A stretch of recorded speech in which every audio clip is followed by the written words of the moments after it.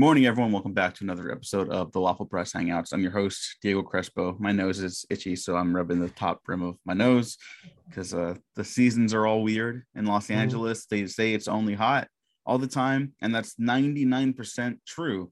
But then the other times it gets cold for some reason, and it makes the world weird. It's like 50 degrees at night, which isn't that cold for people that are going to be like, oh, LA people. I'm not saying it's that cold. But then in the morning when it's 90 degrees, it's very inconvenient. That's all I'm saying. But you know what's not convenient is catching up on movies. That's not true. Sometimes it's inconvenient, but not for this show with my co-host Gina Versa. Hello, this is Gene. Good to be here with you. It's been a little bit.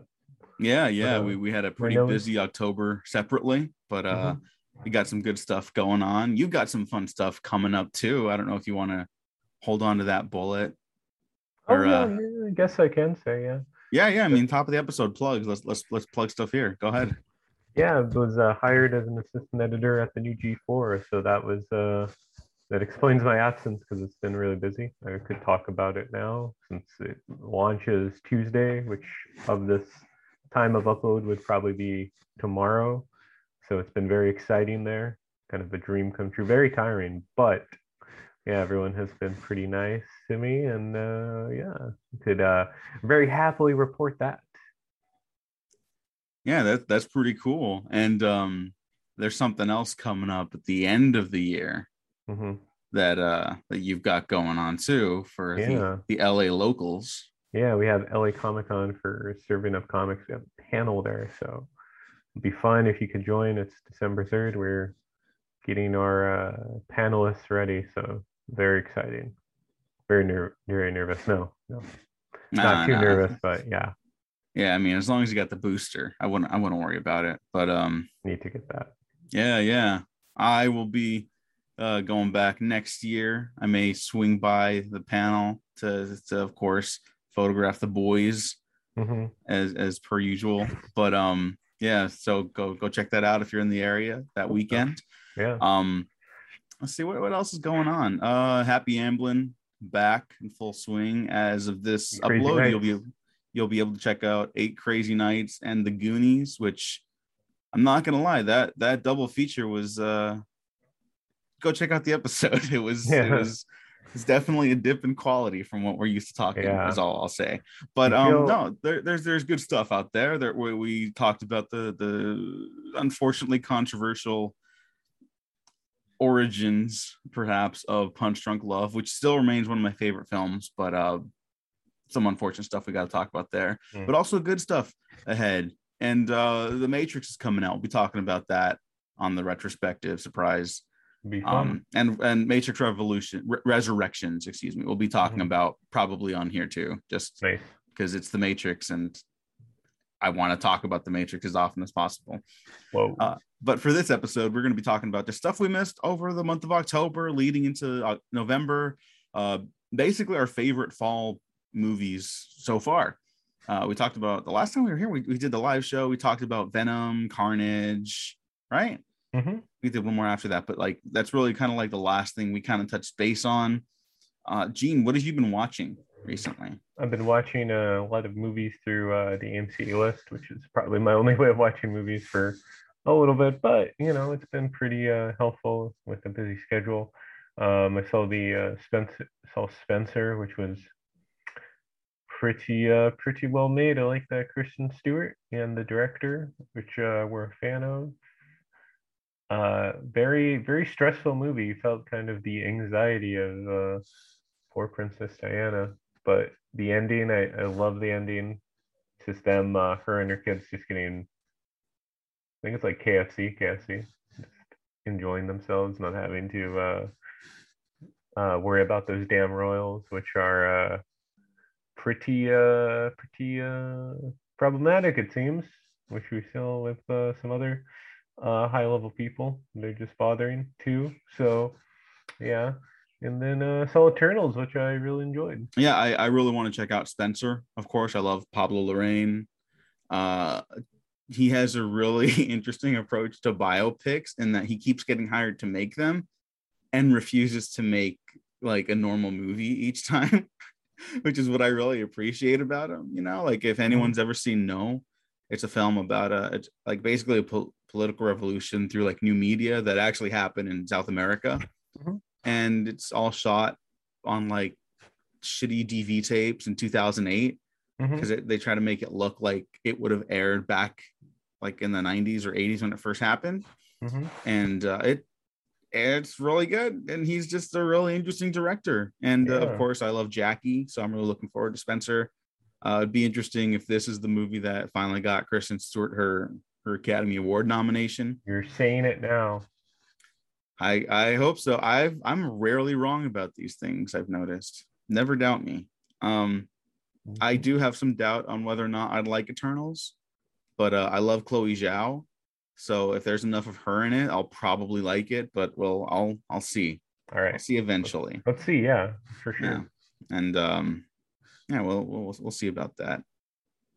So, recently I've watched Midnight Mass, and I haven't really talked about it that much, but it's fantastic. It's like a drama series that slowly turns into a horror series that I found really fascinating. Maya and the Three on Netflix is maybe the best thing they've ever made, like, or at least produced. It was created by Jorge R. Gutierrez and his wife. They basically been working on it for like the last 7 years. They also voiced the mother and father on the show, which is very sweet. And it's I don't know, it was really moving. I've become very cynical when it comes to like representation in big blockbusters, because like it's always like I find it very calculated, I guess I'll say, a lot of the time. Whereas like something like Black Panther, which is again from a big corporate studio that's trying to control everything, I think that does a good job of like no, it actually let like non-white people kind of shine in roles, like African Americans and Black people from all over the world shine in these roles and like tell a story to the best of their abilities within the confines of the Marvel structure. Like that's good stuff. Yeah. Maybe a more recent release I won't name, I found a little more cynical in its approach about like, oh, these people have never starred in a big movie before. And it's like, that's not true. There's plenty of movies with Asian people in the world, especially ones that do significantly better than in the States. But Maya and the Three, I found very moving. Like from like the opening images, I was like, oh yeah, we don't have like a Mesoamerican like fantasy story for mainstream audiences. Like we don't see architecture and fables and culture like this, like for a family adventure series. And it's only 9 episodes. It is incredibly moving. Even apart from that, I think it's super emotionally heavy. So if you're not like in a great place, the emotional stuff sneaks up on you. Just know that. I basically watched the last 3 episodes just like fighting back tears the whole time, and it was incredible. It might be the best thing I've seen all year. It might be the best animated thing I've seen in a long time, frankly. That really floored me, and I think everyone should watch it. You might think there's other stuff you should watch first. There's not. You should go do this right now. Stop listening to this. Go get out of here. Go watch it. It's so fucking good. Something about the Netflix stuff, like their live action stuff's kind of struggling, but the animated stuff is just killer. Like, I know you and I don't care about League of Legends, but a lot of people do. And so it got an animated series that is also supposed to be really good. And have you seen the trailer for that? It's called Arcane. No. Yeah. It looks great. I don't know what the fuck is up with that. I don't know any contextual stuff. I just saw like the animation and I was like, this looks awesome. So maybe that's Netflix's bread and butter, just doing like groundbreaking animation stuff. And I mean, hey, that's how we got the Guillermo del Toro Pinocchio coming out next year. So just cool stuff out there. That's all. I will say before I bounce it back to you really quick, I think this year started a little rocky for movies and TV. There wasn't really like a lot I was enjoying on a regular basis. And now it's like, oh yeah, we both love No Time to Die. We both had fun with Venom too. And then just looking at I haven't made this public yet. I'll make it public at the end of the year because I'm only going to really tally movies I really enjoyed. And at first, until like September, it was like I got like 7, 8, maybe 9 movies I'd put on the list. And now, like all the movies I really enjoyed, I'm up to like 27, like just in the last 2 months alone. So there's good stuff out there, I think, and more than just the big budget stuff. Although that's in here too. Don't worry. Yeah. But Gene, what else you got for us? Well, I have a few other films that I saw. I mean, besides Eternals, I saw a nice Godzilla short, which was, I believe, produced by Toho, called Godzilla versus Hedorah, where they bring back a lot of the old suit action. I'm not sure if you're aware of Hedorah, right? Ghidorah? Hedorah, he's the smog monster. Yeah. Yeah, they had a short. It's called Godzilla versus Hedorah. It's on YouTube, and it was the 50th anniversary for the film, and it's Godzilla versus the smog monster again, and they just fight. And it was just nice to see that back, and it got some traction. And I believe it was at Godzilla Fest, which is I've never been, but I heard it's fun. So if you want to see two men in monster suits fighting, I would recommend that. But yeah, that sounds great. Godzilla versus the Smog Monster is versus the Smog Monster is one of the better Godzilla movies, I think, and I think it's a lot weirder than you might be expecting from a Godzilla movie, which is also why I love it, because it's just like full on animated sequences in that one. Right. And it's very it's very interesting. Yeah, and it's very like eco-conscious and like, yeah, it fucking rocks. That one. Like, I mean, we could have a debate about whether or not Godzilla's better suited to be like a good guy, a bad guy, or just like an entity of nature. Yeah. But I think if you Godzilla, like for Godzilla being like a good, like a hero, that's like the best one, in my opinion. I think that one's really special. Yeah, good kids movie too. I like that one growing up. Yeah, I didn't watch it until I got older, so I think it fucking holds up. Yeah. You know? And then I was going to go to bat for Last Night in Soho, which I really enjoyed, from Edgar Wright. It's so different. It feels like it's not his movie, but feels like it's coming out from like some British 70s sort of scene, and it feels very different. I was really enjoying it. Anya is always great, but I enjoy Thomasin McKenzie. Thomasin McKenzie, who is an old and Jojo Rabbit. She's great. So that was she was a pleasant person to watch, you know. Yeah. I'm not a Jojo Rabbit fan, but she's not my issue with the movie at all. None of the acting really, except for maybe one, but I won't mention it because people get mad at me.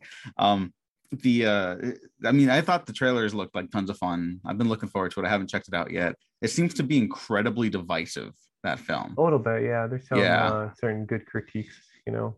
Yeah, there are people that like hate that movie and people that love, like some people say it's Edgar Wright's best. So that tells me like at least it's going to be like worth checking out. When the divide is that wide, it's like, okay, you have to watch something like that. Yeah. You know, I really love the cinematographer he worked with on this, Chung Chung-hoon. He's a Park Chan-wook's guy. So he shot like Old Boy, The Handmaiden. I believe he shot Old Boy, actually. Don't hold me to that one, but he shot like The Handmaiden, which is fantastic. If you haven't seen it, it's on Amazon because him and Amazon have like a business deal, so they're going to work together at some point. Stoker, which I believe is on HBO Max right now. Stoker is his first English language movie, and it's amazing. I haven't watched it recently. I just really love the cinematographer's work. So go like just track all of it down. He's great. He also did It Part 1, which I don't really care for, but that movie, like the look of that movie is great. Yeah, it's pretty nice. Yeah. So it's like he's a talented dude. I'm looking forward to see what he could do with something so out of Edgar Wright's wheelhouse, I guess. We also both saw Titan or whatever it's pronounced as. I believe it's called. Yeah. The French have weird names for stuff. I think it even has a different name, like internationally. This is just like the American one, so I don't know. It might just be like titanium. Maybe it's the French word for titanium. But what did you think about it? because I'm just gonna gush about it. I've been gushing about it nonstop. So what did you Oh, think? well, at times it was a little hard to follow, but I was mostly enjoying it. I thought it was visually interesting and just unlike anything I've seen. So yeah, that's what I would say about it. But it's beautifully shot and different and unique as a female storytelling and yeah, female director. So it was interesting, I would say. Yeah, I saw it a little while back, and then I saw it again with you and some mutual friends of ours, and it was really great to hear like the reactions Mhm. of people, like going from like haha too cool for this into oh oh damn Yeah, oh whoa yeah. oh wow, and like at the very least it won everyone over to the experience of watching it, and it's like that's really cool. That's why theaters rock, and they Hmm. should never go away. No, never. um Keep on. they but yeah, I love Titan. I love it so much, and it's definitely like a top 5 of the year for me situation, easy right now. Yeah. It's like if I had to do a top 5 right now, it's probably like Titan, Malignant. uh Actually, no, I'm not gonna name the other ones because I'm gonna bring them up anyways. I guess Maya and the Three. Like if I could, like if I had the option to put them on Letterboxd, I'll just put them on there. Hmm. Like it's just easier for me to keep track of stuff that way. I know people get weird about like if it's a mini series, don't log it because it's CV, and I'm like, I don't know, it's on there. I'm just gonna. Yeah, I think. Hmm. It's like I mean, for me, it's also like a recommendation tool. It's Yeah. like, hey, I watched this and I liked it. Go watch it. Yeah. Or I didn't like it, but you should watch it anyways. Like you could, I don't know. That's Or like the benefit of Letterboxd. yeah. Um, Something else I really loved, and this is probably like the most niche thing I'll ever bring up on this show because this guy's films have been not really categorized like as like essential viewing outside of one of his first, which is director Nobuhiko Obayashi's final film, Labyrinth of Cinema. Now, his most popular film is House, the very Mhm. strange film that everyone appreciates now. Yeah. And you Everyone watch that movie, watches and it's that. like, oh man, I wonder what else this guy's done. It's like all his movies are like that. All his movies are very strange, and they play with like colors and format presentation. Labyrinth of Cinema was his last film. He finished 2 years. He died like after it was completed. Um, and he knew he was basically terminally ill in production of this film, and you can kind of feel that because it feels like it's a movie like begging and pleading with the audience to like remain hopeful about the world, and like it does it with the power of cinema.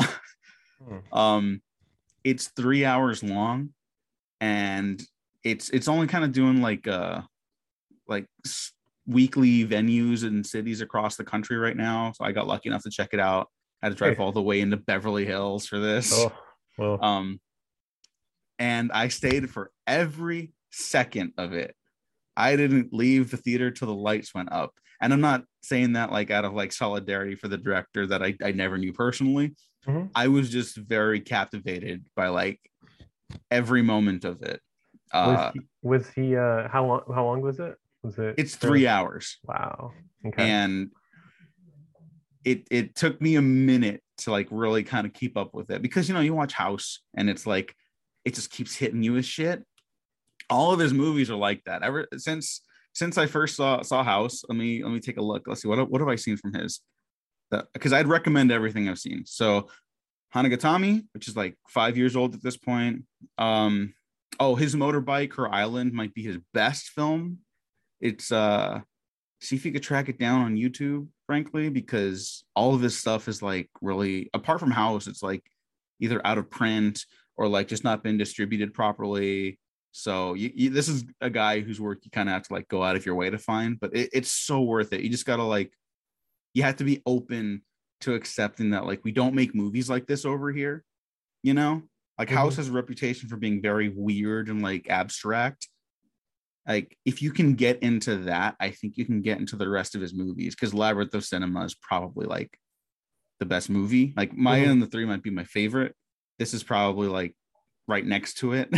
Yeah. um and it's so fantastic. It's the most brief summation I guess I can make of like the synopsis is a seaside village goes to the theater that's going to be shut down for one last showing, and at the theater something happens and three of the young men in the crowd wind up in the actual film that they're watching. And it's a film, both the film and the film within the film is about like the history of Japan and how fascism is always kind of on the rise if you're not careful. Like there's imagery of like a general or someone in the theater at all times, like with a red glow over them. And like that's always like right on our doorstep if we're not careful. And it's always like kind of threatening like people and culture and society, and how that's been like a recurring thing, and like keeps like allowing ourselves to be subjugated like that is like such a tragedy that like it literally reverberates throughout time. And I'm this sounds like a lot because the film is a lot, but it's so good. And it also opens with a shout out to my boy from Buffy the Vampire Slayer from the musical episode. Let me get this one right, because he was supposed to be in the film, and it opens with an image of this actor who again was supposed to be in the film, and the voiceover is like apologizing and saying that they wish they could have him in the film. Please come back to visit when you get the chance. And like the credits are just like that. They're just like talking to the audience, which is why I probably stayed all the way through until like it was over, you know? Mm-hmm. Where is this guy? Okay, I can't find the actor's name, but he's great, and he's not in the film. But it's a wild experience, is all I'm saying. Okay, well, it seems like it's tailor-made for you for sure. Yes. Buffy. Yeah. Yeah. Well, I mean, the guy just gets a shout out in the beginning and like at the end of the film, I believe, about like come back and visit. We missed you. Yeah, it was such an incredible experience. You don't get movies like that. And the fact that it was his last film makes it feel more special, but I promise the experience is worth it alone. You just got to give yourself over to it whenever you check it out. It's also available on Mubi right now. If you have a Mubi subscription, it's like $4.99 a month. It's super cheap. You can get a free trial if you don't want to like continue it, but please go watch it. It's really remarkable. You won't see anything like it for a long time. Probably. Yeah, but what else you got? Well, I was like, well, I'll have to check that out when I have 3 hours to kill. Yeah. But yeah, last night in Soho, excuse me. Was just checking my letterbox if anyone's noticing. But yeah, I mean the Cowboy Bebop short I saw and made me pretty hyped up for the Netflix show coming out. Yeah, let's talk about that. So I love Cowboy Bebop. I have not loved the look of this show. Okay. That first that short you're talking about, the short teaser. I was into it. I was super into it. Yeah. Because more again, like Labyrinth of Cinema, it played with like the format and presentation of what we like acknowledge as like television and film. And that's like super cool. It reminds me of like Speed Racer, you know? Yeah, it's very Speed Racer. Yeah, it's like you don't have to like just present something one way, you know? Like I think Francis Ford Coppola like talked about how this is like 2 decades ago at this point, but he talked about how like, you know, we've barely like scratched the surface of what we can do with cinema. Like there's so much we haven't even like uncovered, and it's just super exciting to think about, because now I see something like that and it's like, fuck yeah, like more of that. The show could be terrible, but if they keep doing stuff like that in the show, like I think that's totally worth it, you know? Don't be a bummer. There'll be tons of stuff to talk about with that show, I'm sure, for better or worse, depending on how it goes. The cast is not, people get weird about the casting. I think the cast is like perfect. They look fantastic. I think the costumes look kind of bad, but whatever, you know, like again, that's I like the costumes. It Excuse me, looks it sir. looks Excuse so me. cheap. I'm No, sorry. yeah, no. I think they're updating it, like Phasela, because it's non-realistic, or Spike just looks very. I don't know. I think they're just trying to embody the cartoon. I mean, it's like, how is it bad though? I think it. You know what? It's sure if they're trying to capture again like a Speed Racer vibe, where like because that movie doesn't look realistic, and I'm not asking for this to look realistic, but I think because of the presentation on Netflix with like the lighting and Mhm. like the texture that they have to like package it with their 4K streaming stuff, Yeah, it feels like they flatten the lighting a lot of the time. And so like that low contrast look makes it look like these people just walked in off the street from LA Comic Con, you know. And I don't think it works. I'm totally cool with the I want it to be non-realistic okay. because Cowboy Bebop is like a very stylized show, and it's also Mhm. very like moody and stuff, and that's why I fucking love it. I would like the show to the live action show to become something different. I don't get the sense that they really nailed that because of the confines of how they had to package it for Netflix. Yeah. But who knows? Maybe it'll be better in full motion. But as it stands, I have not been a fan Yeah. of the look of that. But I think we're both excited for it regardless. And like Yeah. my fears aside, like that teaser was like, yeah, fuck yeah, that's Hmm. cool. Um, Yeah. yeah, but I don't know. There's cool stuff there. That's Yeah, I all. think so. By the way, the actor's name from Labyrinth of Cinema, who's not in Labyrinth of Cinema, is Hinton Battle. Hmm. Yeah, and he was the bad guy in the Buffy episode, the musical episode. Hinton Okay. Battle. Yeah, Okay. great performance. Well, Um, yeah, I was just no gonna idea say, where he even would have fit in the film, frankly. yeah, but the Cowboy Bebop will respectfully disagree with you. So, Okay, all yeah, right. yeah, we will see. Because remember, I am correct Not today. 60% of the time. Not today. Every time, 60% of the time. No. Let's see what else before we start wrapping up. This is a shorter episode today, A little but bit, yeah. yeah, I that's think okay. so. We're just hanging out too. Yeah, we're just guys being dudes. Dune. We didn't talk about Dune We on did? here. Oh, no, we didn't. Oh, okay. Yeah, we love Doom. Yeah, We like Doom. Dune's We'll fucking back. great. Yeah, go see it. I had a So, little bit of doubt going in, frankly, because I don't love everything Denis Villeneuve's ever done, but he made a Blade Runner sequel work. So how could I not at least check it out? And boy, howdy, am I glad I did, because it is an incredible experience in IMAX. And again, I saw several movies in the theater recently, and I was like, yeah, movie theaters rock. they do. Maybe They're don't amazing. maybe don't put it on people and have it be a discourse, and maybe we should fight for government funding to keep theaters alive regardless. But Yeah. that's a whole they could do a whole podcast on Well, how it's the got to buy government more. fucks over the arts. But Yeah, yes, buy Dune more is great. AMC stock. Yeah, it's a longer talk. Dune is great. I also saw it on HBO Max again, so it's Nice. I would vouch Rating. for like the all experiences. My preferred experience for big movies like that is definitely the theater, though, because you just like the sense of scale is so vastly different. The sound is really amazing. I'll talk about sound in a second versus visuals for one more movie that I want to bring up, which is not a new movie. And if you follow me on Twitter and Letterboxd, you know exactly what I'm going to bring up right now. But Dune, any thoughts you want to like explore with it? Because it is half a movie, and then we can move on to like final recommendations or discussion topics. Oh, I just think it was just so well made, and it's just, just reading articles and analyses on it. It just feels like the movie of its times, where it's about sort of, it's this movie about bureaucracy and power, and like, it just really parallels to just, I guess, America and everything. And just going over in, another country, and you know, it just felt very timely, I guess.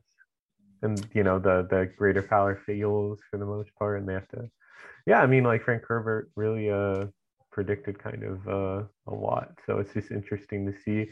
And I think there are, like, I was talking to someone last night where the still suits in the book, they're explained, but in the movie they're not. So I think Mhm. anyone who really wants to delve into Dune has to read the book, which still trying to finish myself. But yeah, are you still trying to finish that Yeah, too? but like now, because here's the thing, it was so imposing, and I talk about it on the Dune retrospective I did with Matt Garingo. We go over the original David Lynch adaptation, yeah, and Mhm. then the new one. We kind of compare, contrast, and how there's actually one or two things that I really actually prefer in the David Lynch version. And Hmm. then the other 99.99% of the new Dune is obviously Yeah, significantly better, exactly. just on every level. It's What was it's what not was it's one no one's fault. what was one aspect that was better in David Lynch? I like the look of the worms more in the Hmm. original, They and were Matt like argued. practical. Oh yeah, I mean, yeah, they had to be practical back then. But Yeah. I like the tri mouth thing they got going on. Oh, okay. The new ones, not that they were bad in any way, or like I didn't not like it. I just preferred I prefer that look. Like I've had that image of the tri mouth worm of from Dune in my mind before I had even seen the original Dune movie adaptation. So like to me, it's just like synonymous with that. But the new worms are fantastic, especially on the big screen. It was just like, whoa, Hmm. like they're so Yeah. big. And Matt argued for Dr. Yue had maybe Hmm. more going on in the David Lynch version. And I would agree. I just like nothing in that movie works. So it's hard for me to like kind of latch on to that as a positive. Yeah. Um, yeah, dude was great. And I kind of understand people maybe being like, but it's only half a movie. Don't you hate that, Diego? And like, yeah, but this one Yeah. also is really Yeah. good. And I would Yeah. argue it told a complete story. It's just kind of a downer ending. I don't know. Yeah. Empire Strikes Back does the same thing. Yeah. I would agree with the ending. I don't know if it's a downer, but it just kind of ended like on a limp note. Um. Yeah, I mean that's Yeah. kind of the thing. It's like it's such a big movie, and then it ends like really quietly. Like, okay, your path leads you to Yeah. the desert. I mean, spoilers, but it's half a movie. I don't think. Yeah. If Yeah. it just had something more, not, I would say, I guess, just more dramatic, like, prime example, Harry Potter, Deathly Hallows Part One ends with Voldemort and the wand. Mhm. So, something to reel you into the second one, which I'm glad that Dune Part Two is happening. Yeah. Oh, Yeah, that's great. yeah, America's got Dune fever. I guess so. I guess so. Because even my mother, notorious sci-fi hater, was like, "When's the second one coming out?" And I was like, "Fuck, they did it. They got her. they did it. They got it to the general public. Hmm. And yeah, it's really good. And to your note about the Frank Herbert stuff, here's something really depressing: is that I mean, without even like having too much knowledge of the book, he apparently did base a lot of this stuff, obviously, on like Middle Eastern culture. So there's always going to be like a hovering white perspective over everything, right? It's Hmm. unavoidable. If that's like a deal breaker for someone, totally get it. Neither of us are MENA, right? We don't have um any cultural background or heritage from that area, so we can't speak to that. Again, if that's a deal breaker for someone, totally get it. um but Frank Herbert did like write it basically as like you said, like kind of like a foreboding warning of what's to come, but also like what's kind of been going on in the Middle East and how people have Hmm. kind of been taking advantage of the region's resources at the like expendability of its people. Yeah. And it's Yeah. like It's just, we're still doing that. yeah. Yeah. Someone should Exactly. do something about that. Yeah. Because Yeah. it's Exactly. it's not great that it's still relatable. Hmm. Yeah. Certainly not. No. But No, yeah, it's no. just But very Dune's understandable. great. We're that's Dune's like a, great. such a downer note, but it's like that's Like kind of the what Dune's like the about. movie, yeah, like the movie, yeah. Yeah, yeah. And but anyways, the I got a little off topic because you mentioned like, have I read the book yet? I haven't, because the first movie is so like it's incomprehensible. Yeah. It is straight up. I could not explain what Dune was about for the majority of my life. Now I've seen this movie and I'm like, oh, it's not that complicated. It's just like a Mhm. lot of like mythology in it. Yeah. That's why they But it's have the it's not that glossary. Yeah. complicated. It's just a story about uh Boy coming of like age, coming it's a becoming a coming of age story. It's a story about revolution. It's a story about power. Just a story about worms. how worms, of course.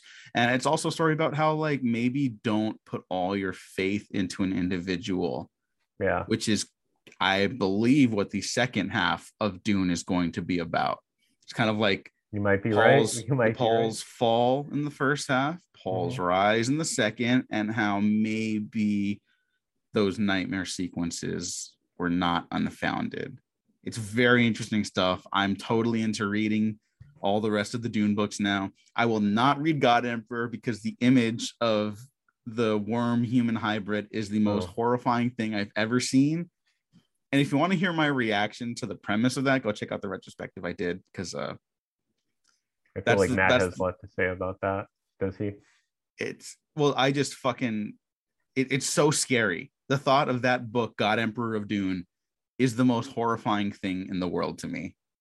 But moving on, before I start going down that rabbit hole. So I need the next Dune to do good.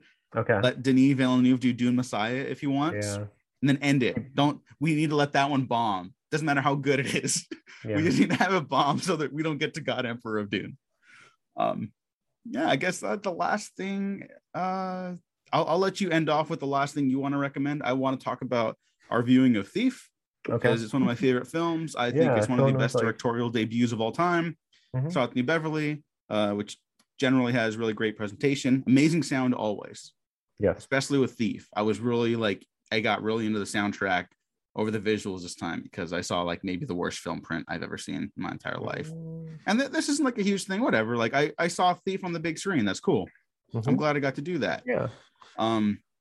But then instantly when the movie was over, my brain kind of flashed back to Michael Mann and Dante Spinotti, the cinematographer, talking with Christopher Nolan at the Academy about their preferred version of Heat. And it's actually the 4K, which I have seen on the big screen as well. And it's because what you're able to do with the DI nowadays, and touch up stuff that you just couldn't with traditional film processing, right? There's ways to experiment with film in even running it through a computer and stuff like that. But what you can do now, with the benefits of 4K technology, they argue that it's never looked better than this recent upscale. And I would agree with them. And I would have really liked to have seen a version of Thief that didn't have a horrendous red cast over it. Yeah. And basically crush the blacks and the shadows, because it's a very dark looking movie and it's 90% at night. So yeah, but it's whatever. I just felt kind of praising the benefits of digital technology. That if you follow me on Twitter, you also know I've really gotten into film photography and I'm having a blast. But it's not the only way, is all. It's just important to remember that. That's the end of my rant for today. Gene, lead us out. What do you got? Oh, one last recommendation. I was going to go with Lamb, which I didn't get to talk about. Lamb is such a sweet little movie, but horrendous ending. So it's bad? No, it's a horrendous ending in the dark places it goes. Oh, okay. I'll leave it at that. Yeah. Okay. Do you think I would like it? Because I didn't know what to make of it when I saw the trailer. I was like, I think you would. I think many more people would enjoy it. I think our friend Skylar kept hyping it up, so eventually I saw it. So yeah. So I think you would. Lamb is a fairy tale. I would say it's very fairy tale-esque, especially the grimness of the original fairy tales, like Brothers Grimm and all that. So yeah. Okay. Well, that's good. All right, I'll check it out. And yeah, our friend Skylar at SkyTweet, terrific Twitter follow just in general. She's a fantastic writer. She's given both of us great notes, and just one of the coolest people in person and online. So go check her out. You know what? She got to meet Rahul Kohli from Midnight Mass, iZombie, my boy, last night.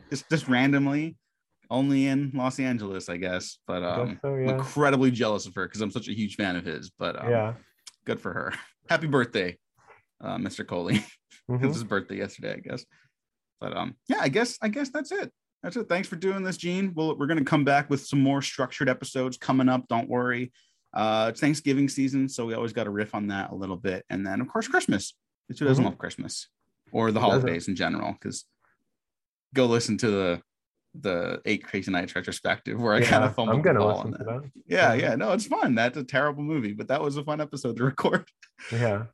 Gene, plugs. Where can people find you? You can find me on Twitter and Instagram, Gene9892. And you can find me at the Diego Crespo on Twitter. Check out the Waffle Press on Twitter, YouTube, Instagram, SoundCloud, Spotify, iTunes, and Patreon. You get early access to a couple other stuff we got cooking up. Still got some Ren coming your way. I have a delayed Ted Lasso season 2 thought thing, because I think that was really good season television with some speed bumps. Yeah. And it looks like season 3 is going to be really, really good, or at least very interesting. Let's see what else there's a lot. There's a lot. Go check it out. The world is your oyster, and we are a condiment. I don't know. Been professionally unprofessional. I got nothing.